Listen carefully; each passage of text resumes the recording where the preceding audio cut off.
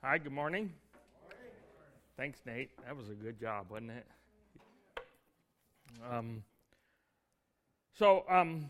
We are continuing, as Kevin said, in the book of Kings. We've just finished chapter 17, and we're about to step into chapter 18. I would like to remind you that the book of Kings is written from what will become known as the Babylonian exile, several hundred years after the events described. At this point in the book, the kingdom of Israel that was founded under Saul and then David and Solomon is divided in two. The northern kingdom is called alternatively Israel or Ephraim or Samaria. Samaria is the capital. And they've had a string and will continue to have a string of evil kings. Now, in history, however, some of these kings are very well known and are known in sources outside of the Bible. So to say that they were bad kings, a lot of times we think, well, they were incompetent or they didn't know how to be a king, and that's not really the case. Some of them were very good kings, but evil in the eyes of God. There was hardly ever more than two or three in a line. There would be a king, maybe his son, maybe his grandson would become king. Then that line would be wiped out, and they'd start over with a new line. The southern kingdom is called Judah, after the main tribe that was in Judah, or in that area, and that's the tribe of David and Solomon. And they had sometimes good and sometimes bad kings. And they had some that were a mixed bag. They have a king who was bad and then turned good, or a king that was good and turned bad. And it's an interesting story. And they are all from the line of David. So it's an unbroken line from David through in the southern kingdom. And actually, in the New Testament, we find all the way to Jesus. The king of the northern kingdom at this time is Ahab. And the king in the southern kingdom is Asa, and we're around 870 BC. So you can kind of get an idea of how long ago this was. So I'm going to ask you a question. Do you ever wonder why God allows evil to flourish? Right? Yeah, whether that be evil people, right? Rapists, murderers, serial killers, etc., or evil nations, right? Why these evil kings? Why put up with them? The Nazis, or communist Soviet Union, the Mongol Empire, right? These situations where it seems like God has allowed things to go on and on and on. But there's one thing I know about you because I know it about me.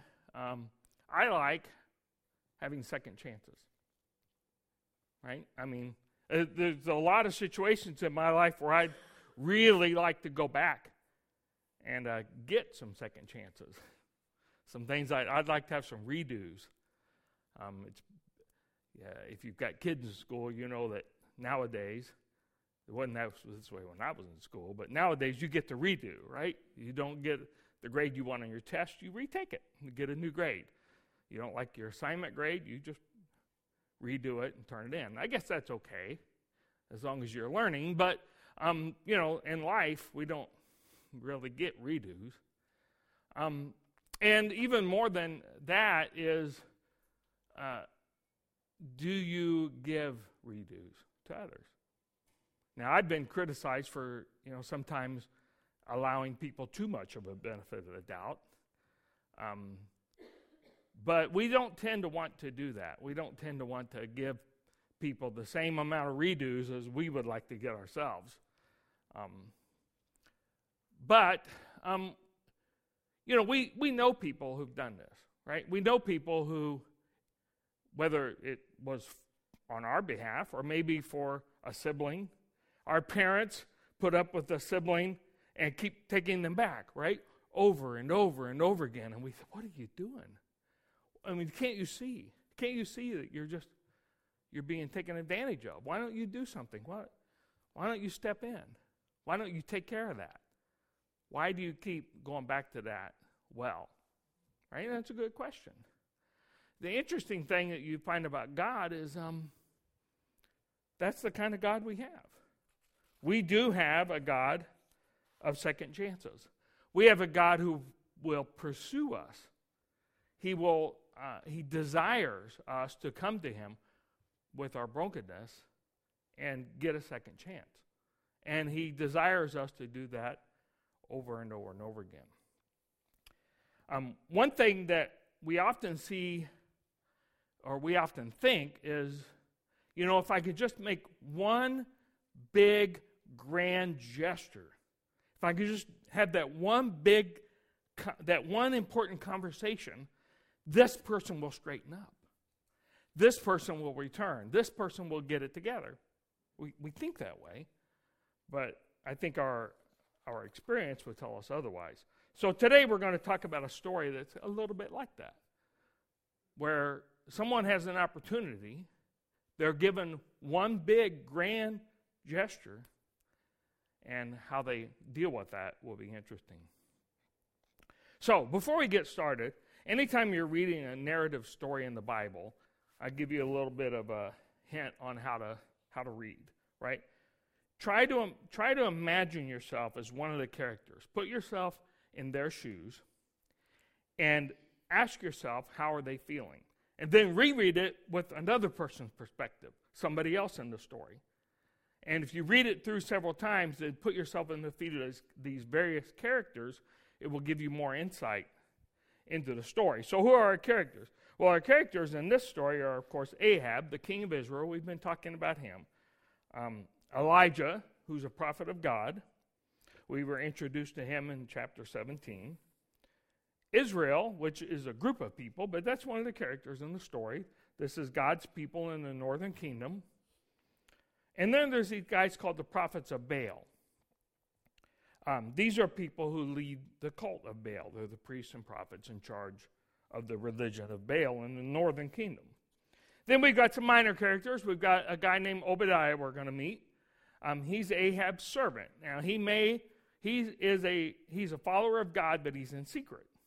And that becomes important. Then, of course, there's Jezebel. We heard about her last week, too. She's actually a Sidonian from north of Israel, and she is characterized as an evil queen. And then there's one last character, and that's Elijah's servant. Then we don't want to forget, because these are actually the two main characters, is our God Yahweh, the Lord, and then, of course, there's Baal. So we start off in chapter 18 and verse 1, and we'll just read and see what the author wants us to understand. But first, let's pray over the sermon.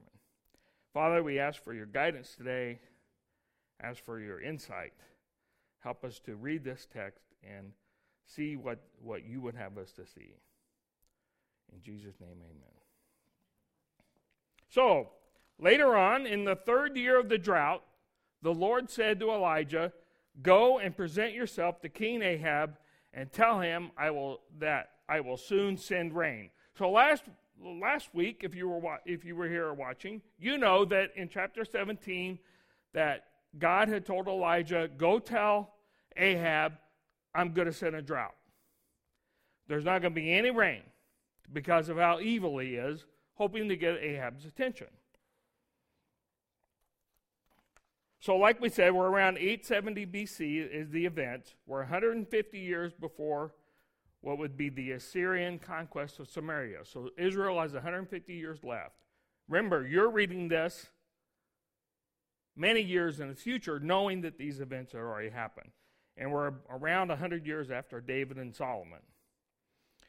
It's the 3rd year of the drought. Now, see, here's something that we don't often see in the biblical narrative, because there's been 3 years that's passed since chapter 17. We a lot of times miss that as we're reading, that there's a passage of time that's occurred. So Elijah went to appear before Ahab. Meanwhile, the famine had become very severe in Samaria. So 3 years have gone by, the famine's become severe, and a lot can happen in 3 years. And evidently a lot has, as we'll see. Verse 3. So Ahab summoned Obadiah, who was in charge of the palace. Now Obadiah was a devoted follower of the Lord.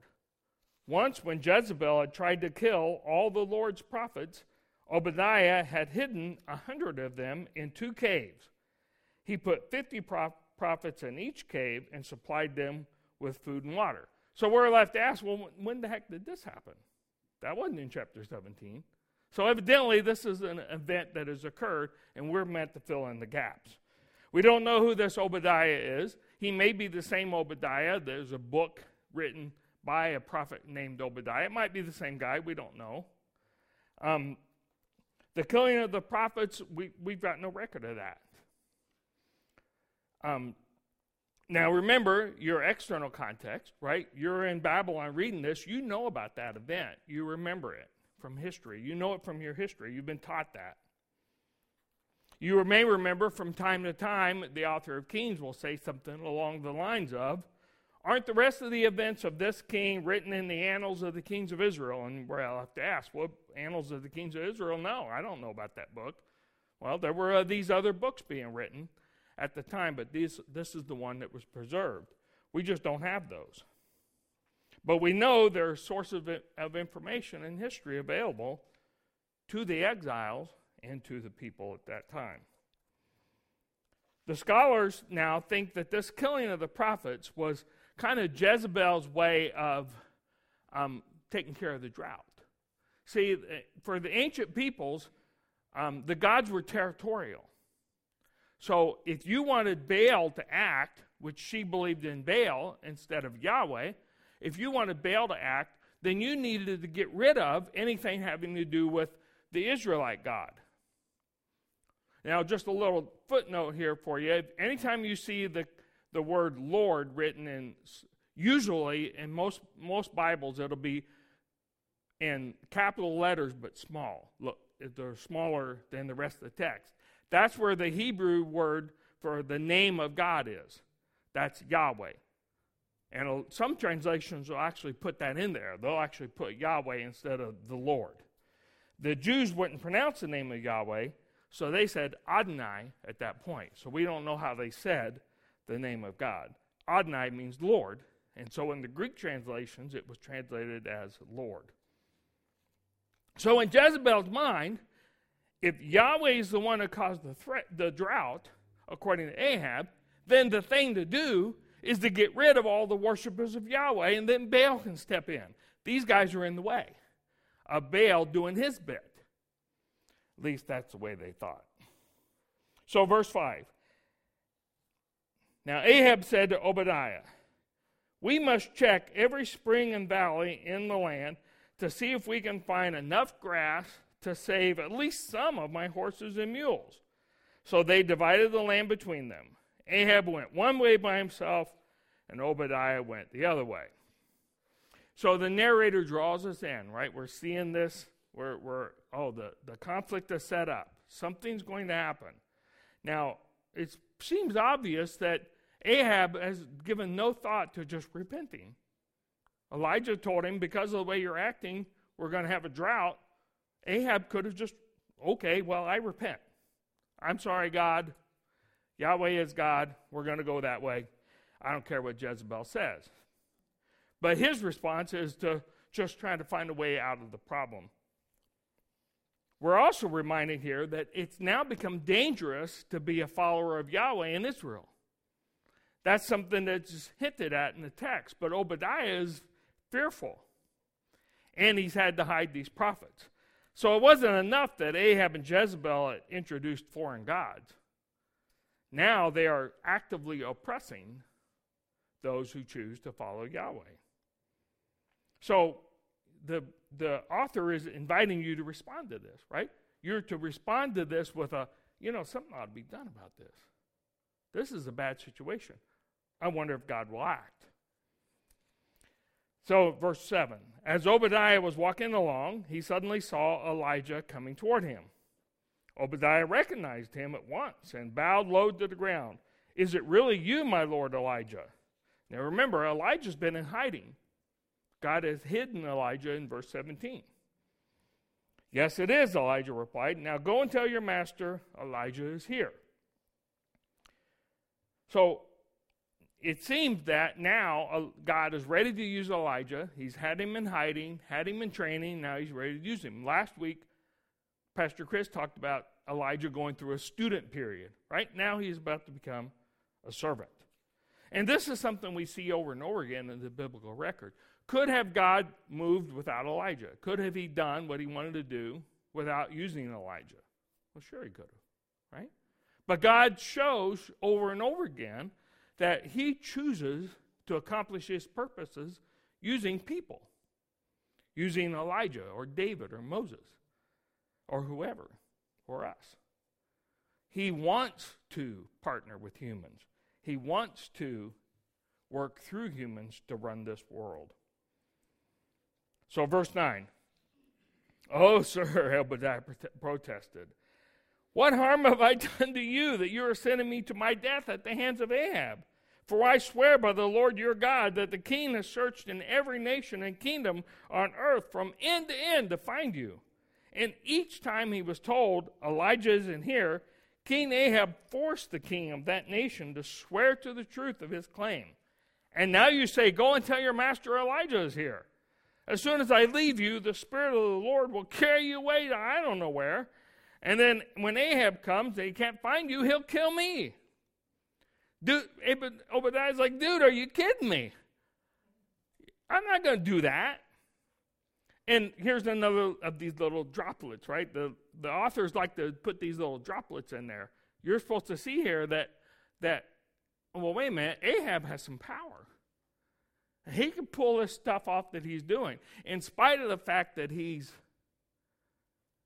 an evil king, God is allowing him to act. He's allowing him to do the thing he wants to do. And so he's able to exert his influence over the surrounding nations as he's looking for Elijah. Verse 13. Yet I have been a true servant of the Lord all my life. Has no one told you, my Lord, about the time when Jezebel was trying to kill the Lord's prophets? Well, they may have told him, but they didn't tell us. I hid 100 of them in 2 caves and supplied them with food and water. So here's another little hint. Anytime you see the author repeat himself like this, tell something like this and use the exact same words, you're supposed to pay attention. This is supposed to click in your head. He's the second time he brought that up. Why? Right? Because he's telling you that the backstory to what the story he's telling you is important. The backstory tells you that the actions about to be taken are going to resolve that situation in some way. That Jezebel's actions are about to be dealt with. Verse 14, and now you say, go and tell your master Elijah is here. Sir, if I do that, Ahab will certainly kill me. Verse 15, but Elijah said, I swear by the Lord Almighty, in whose presence I stand, that I will present myself to Ahab this very day. He's like, listen, don't worry. It'll be okay. You don't have to worry about it. Just go do it. Now, there's something very important here to notice, and this is another one of those little ding, right? You hear these little ding, in whose presence I stand. When did Elijah stand in the presence of the Lord? We didn't see that in chapter 17. Answer this question for you. Who stands in the presence of God? Angels? Right? Jesus? Who stands in the presence of God? That's a big deal. This is very significant. If Elijah is claiming that he's somebody who stands in the presence of God, he stands, his status with God is a very high one. But we've not been told that until just now. A little hint, right? The authors love to do that. Love to just drop these little things in there and see if you catch it.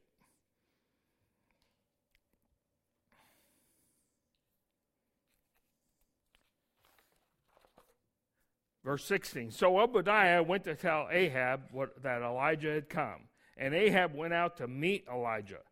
When Ahab saw him, he exclaimed, So is it really you troublemaker of Israel?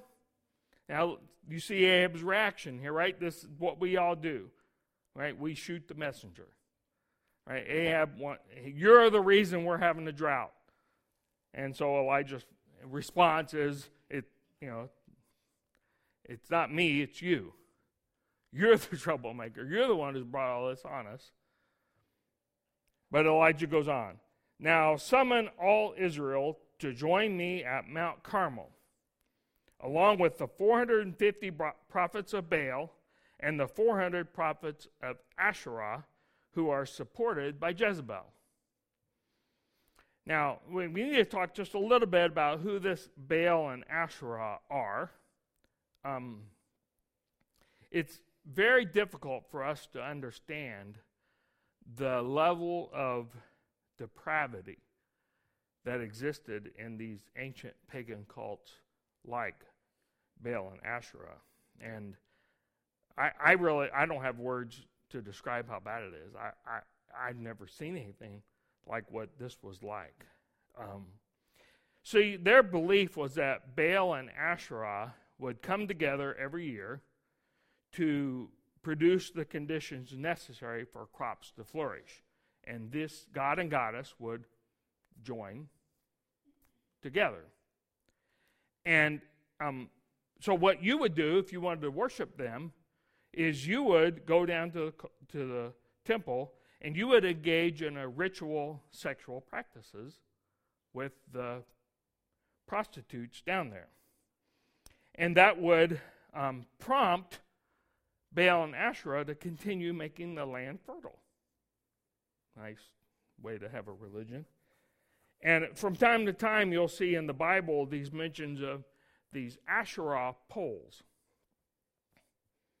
Now, scholars are a little divided about what these things actually looked like. But if it is a fertility religion, it doesn't take much imagination.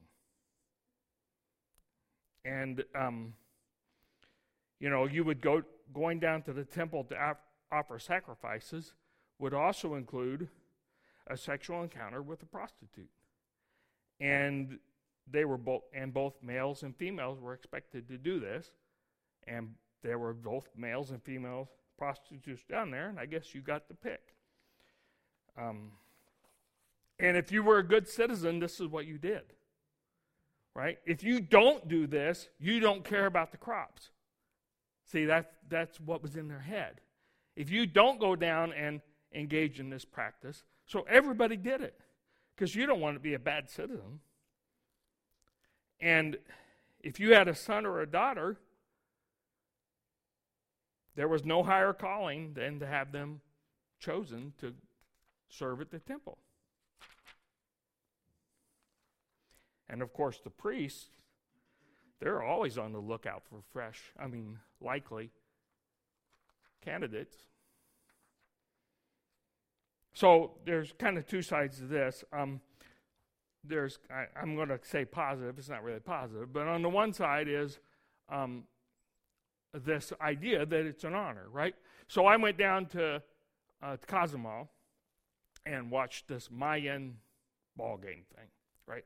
And I always thought that back when the Mayans were doing their thing, right, that the loser was sacrificed to the gods. No. The winner was sacrificed because it was an honor to be sacrificed. So they hoped they would win the game so they could be. Isn't that crazy? And so on the flip side of this, though, you can just imagine the scene if you've got a beautiful daughter and the priest comes calling. Right? Because she's going to be chosen for this. And you have to like it. Right? So, Ahab summoned all the people of Israel and the prophets to Mount Carmel. Now, Mount Carmel is one of Baal's cribs. As the storm and rain god, he's the equivalent of the Greek god Zeus. He's the god of lightning. So, starting in the fall, when the winds come off the Mediterranean, and the warm air climbs up those mountain slopes around Mount Carmel, that forms rain. When I lived in Tucson in July, you could see a storm forming up in the mountains and literally watch the clouds roll down the mountainside over the city to form rain. And so that's what the people who lived in Canaan would see. They'd see these storms form over areas like Mount Carmel, roll down the Kishon Valley towards Jerusalem, and provide the rain needed for their crops. So it makes sense for, if you're going to build a temple or worship the god Baal, that would be one of his spots, right? You want him to be up there. You want to attract him to that spot. So verse 21, then Elijah stood in front of them and said, how much longer will you waver, hobbling between two opinions? If Yahweh is God, follow him. But if Baal is God, then follow him. But the people were silent. Now this wavering and hobbling is an interesting word. It's a Hebrew word, pasak. And it literally means hop over. It's the same word used in Exodus for the Passover, when the angel of death passed over the Israelites. He pasaked them. But it can also mean limp or dance. So it's got a lot of nuances of meaning. How long will you dance, back and forth between one God and the other? Make up your mind. The New American Standard Bible says hesitate. How long will you hesitate between two gods? See, for the Israelites, or the existence of what we'll call small g gods, the small g gods, the existence of those was never in dispute. They believed that other spiritual beings existed, and that the one true God, the capital G God, Yahweh, had created them. We refer to these as angels and demons in the New Testament, right? Those are spiritual beings that God has created. So Elijah is offering them a very real choice. If you want to follow Baal, stop pretending. You got to make a decision here. You can either worship the one true God, or you can worship an inferior created being. You need to understand what that means, though. That other thing you want to worship, he's not looking out for your best interest. All you got to do is look at the way you worship him. He doesn't have any power not given to him by God, or not allowed by God. Baal would be what we would call a demon. So they're worshiping a demon by worshiping Baal. Elijah doesn't pretend like he doesn't exist. Then Elijah said to them, I am the only prophet of the Lord who is left, but Baal has 450 prophets. It's not, odds are stacked against me. Now bring the two bulls. The prophets of Baal may choose whichever one they wish and cut it into pieces and lay it on the wood of their altar without setting fire to it. I will prepare the other bull and lay it on the wood on the altar, but not set fire to it. Then call on the name of your God, and I will call on the name of the Lord. And you'll remember, we've talked about before, that calling on the name of something, right? That implies trying to get its power.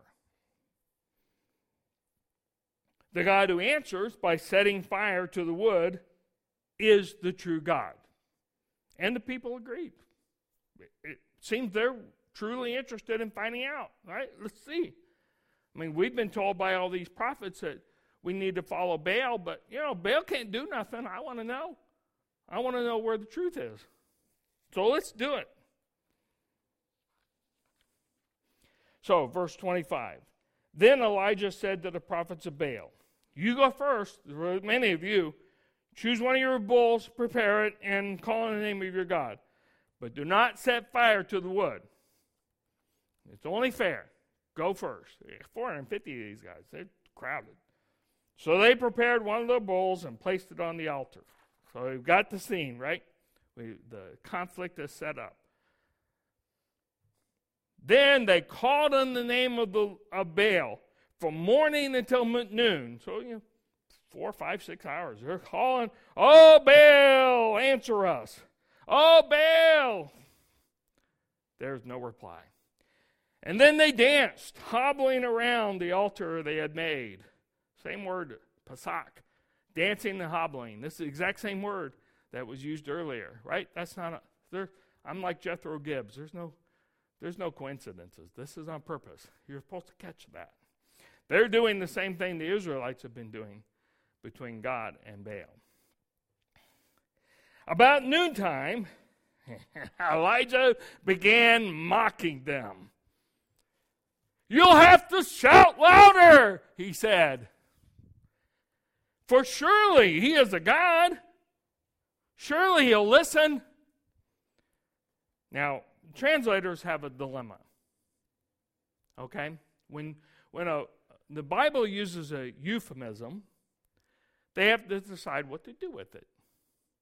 They can translate it literally and leave it up to the reader in English to figure out what's being said. They can use a similar euphemism, or they could just state the actual meaning. Fair? So, in the book of Genesis, we have this phrase, Adam knew his wife. What do? Do you translate it, Adam knew his wife, and let the person in English just decide what that means? Do you use a euphemism, a similar euphemism? Do you say Adam slept with his wife? We all know what that means. Or do you translate it and say Adam had sex with his wife? Your choice as a translator. And so you have to decide what's the best in that situation. In that situation, Adam knew his wife is the best because we just dealt with the tree of the knowledge of good and evil, and there's all that going on, right? But, other situations you might not say it. You might not use that. So translators have to strike a balance between maintaining decorum and revealing the true nature of what's being said. Right? That's hard to do. So Elijah goes on. Perhaps he's daydreaming. Maybe, I know. He's relieving himself. Now, the word there is one of those words. This is the only place it's used, and we're not real sure what he's getting at. It means literally turn aside. It's pretty obviously a euphemism and probably not a nice one for sitting on the toilet. And, the NASB just says gone aside. The King James Version says pursuing. Oh, that's not helpful. The NIV says busy. Busy, maybe. The Common Jewish Bible says on the potty. The New Living Translation we're using here, it's being pretty polite, but let me tell you, Elijah is not being polite. So you fill it in with whatever you want, right? Elijah is mocking them. He says, perhaps he is daydreaming. Maybe he's beep. And then he goes on, beep, beep, beep, beep, beep, beep. Yeah, Elijah, I know. He's asleep. You got to wake him up. Yeah, that's it. Maybe he's waking up. Or maybe he's taking a trip. Oh, no, I know. God's in the bathroom. That's where he is. Come on, cry louder. And on and on and on. Elijah goes, letting him have it. This is very insulting because Elijah knows that no God does any of these things. There's a spiritual being. Whether they're a created spiritual being, an angel or a demon, or whether it's Yahweh God, they don't have to go to the bathroom. Look at Psalm 121. I look up to the mountains. Does my help come from there? My help comes from the Lord, who made heaven and earth. He will not let you stumble. The one who watches over you will not slumber. Indeed, he who watches over Israel never slumbers or sleeps, or takes a trip, or is busy in the bathroom. It goes on. They shouted louder, and following their normal custom, they cut themselves with knives and swords until the blood gushed out. Now, why did they cut themselves? Well, this is interesting. Evidently, there's this myth in Canaanite religion where Baal goes to the underworld. Kind of the guy goes to the underworld during the winter and then comes back in the spring and all that stuff, right? And Baal's sister, consort, we're not sure. The details are muddy, but she cuts herself in grief to get his attention, and then he returns. See? So if you want Baal to come back and make your crops fertile and get with Asherah, you got to get his attention. And the way you get his attention is you cut yourself. So that's what they're doing. They're jumping around, cutting themselves, calling out to Baal. Verse 29, they raved all afternoon until the time of the evening sacrifice. But there was no sound, no reply, no response. It's around 6 o'clock. Elijah turned. Okay, guys, that's enough. He's not going to respond. It's my turn. I'm up. Elijah called all the people. Come over here. They crowded around as he repaired the altar of the Lord that had been torn down. Again, little detail. What altar of the Lord that had been torn down? We didn't know there was one there. Evidently there was. And the assumption is, again, that this was part of what Ahab and Jezebel had done. Destroyed the altars that people had put up for Yahweh. He took 12 stones, one to represent each of the tribes of Israel. And he used the stones to rebuild the altar in the name of the Lord. Notice that he's including all 12 tribes, even though they're divided, right? As far as he's concerned, it's still one people. It makes one wonder that if any king, especially of the northern kingdom, had truly turned to God, wholeheartedly and humbly, would God have restored the United Kingdom? And interestingly, Ahab's family tries to do that. Because Ahab's daughter Athaliah will marry Asa, who's the king of Judah, Asa's grandson. But instead of them getting together and restoring the worship of Yahweh throughout Israel, they introduced Baal worship into Judah. So ironically, they go exactly the opposite of what we wish they would do. And no doubt what God wishes they would do. Verse 33, then he dug a trench around the altar, large enough to hold about 3 gallons. He piled wood on the altar, cut the bull into pieces, and laid it, look at all the detail, laid the pieces on the wood. Then he said, fill 4 large jars with water and pour the water over their offering in the wood.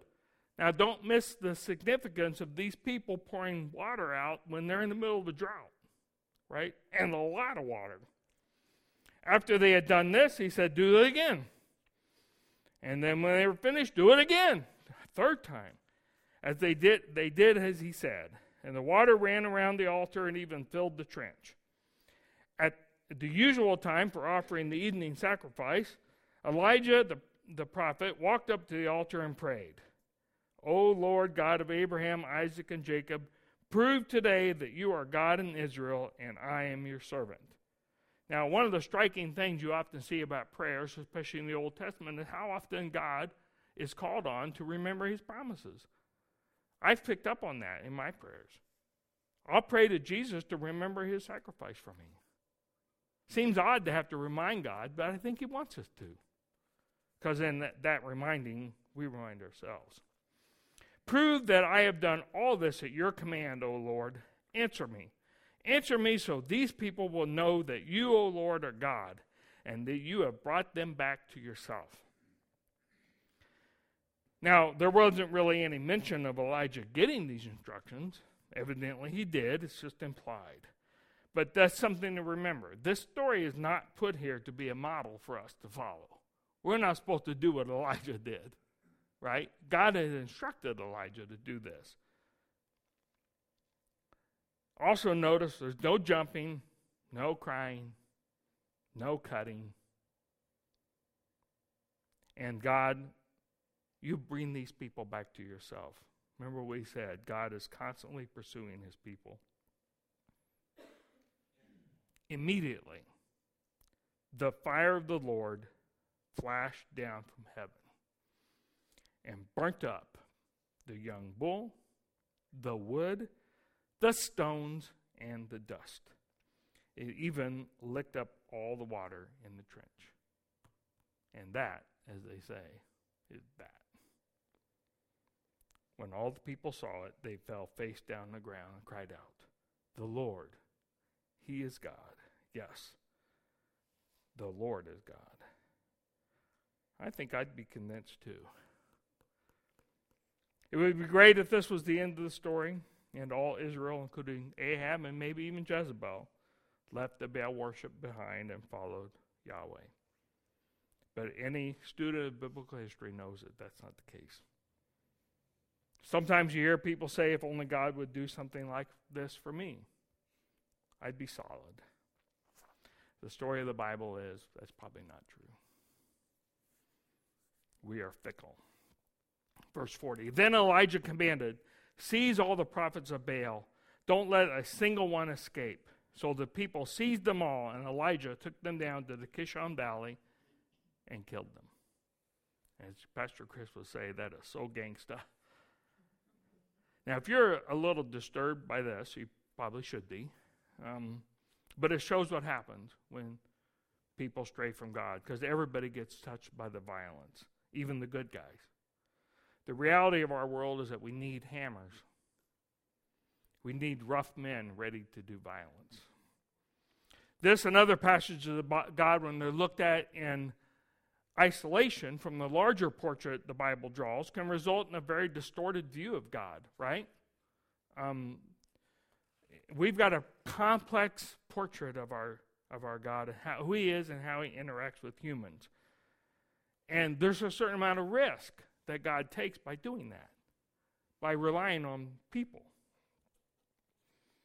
Now, we don't have the larger historical context of this, but I have no doubt that any modern squeamishness or righteous indignation that people have about this action would be flipped on its head if people understood what we were talking about with the prophets of Baal and how they were. The same people who are shocked by the behavior of Elijah would be calling for the heads of these prophets themselves. Like we said, these pagan temples were cesspools of human filth and corruption. Think for a minute what it must have meant for there to be temple prostitution at these shrines, and how that opens up society not just tolerate, but celebrate the exploitation of the weak and powerless. Now let's ask ourselves a question. Do you think that if any of these guys had raised his hand and said, I repent, I've been wrong. I've been wrong all along. I want to follow Yahweh. I don't want to follow Baal anymore. Do you think they would have been spared? I mean, time and again, we're reminded that God, that's what he wants, right? Ezekiel 18:23, just one example. Do you think that I like to see wicked people die? Of course not. I want them to turn from their wicked ways and live. Evidently, not a single one did. Not a single one said, Yahweh's God, I'll follow him. They were willing to go to their death for this, for Baal. Now we're wrapping up. Then Elijah said to Ahab, go get something to eat and drink, for I hear a mighty rainstorm coming. I have a feeling Elijah kind of wants Ahab to go and think about things, right? Think about what you just saw. So Ahab went to eat and drink, but Elijah climbed to the top of Mount Carmel and bowed low to the ground and prayed with his face between his knees. I think Elijah's learned to just wait. right? God said he's going to do what he's going to do. Then he said to his servant, now remember what we said, you're the servant, right? Go and look out toward the sea. And the servant went and looked, and then returned and said, I don't see anything.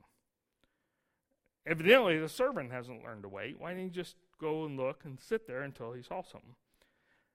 7 times Elijah told him to go and look. Finally, the 7th time, his servant told him, I see a little cloud about the size of a man's hand rising from the sea.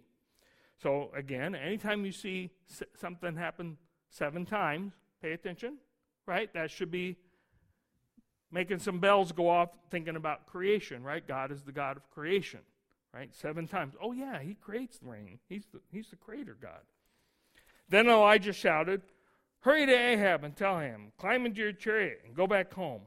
If you don't hurry, the rain will stop you.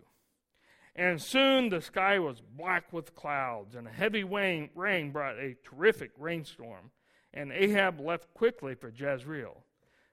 Then the Lord gave special strength to Elijah. He tucked his cloak into his belt and ran ahead of Ahab's chariot all the way to the entrance of Jezreel.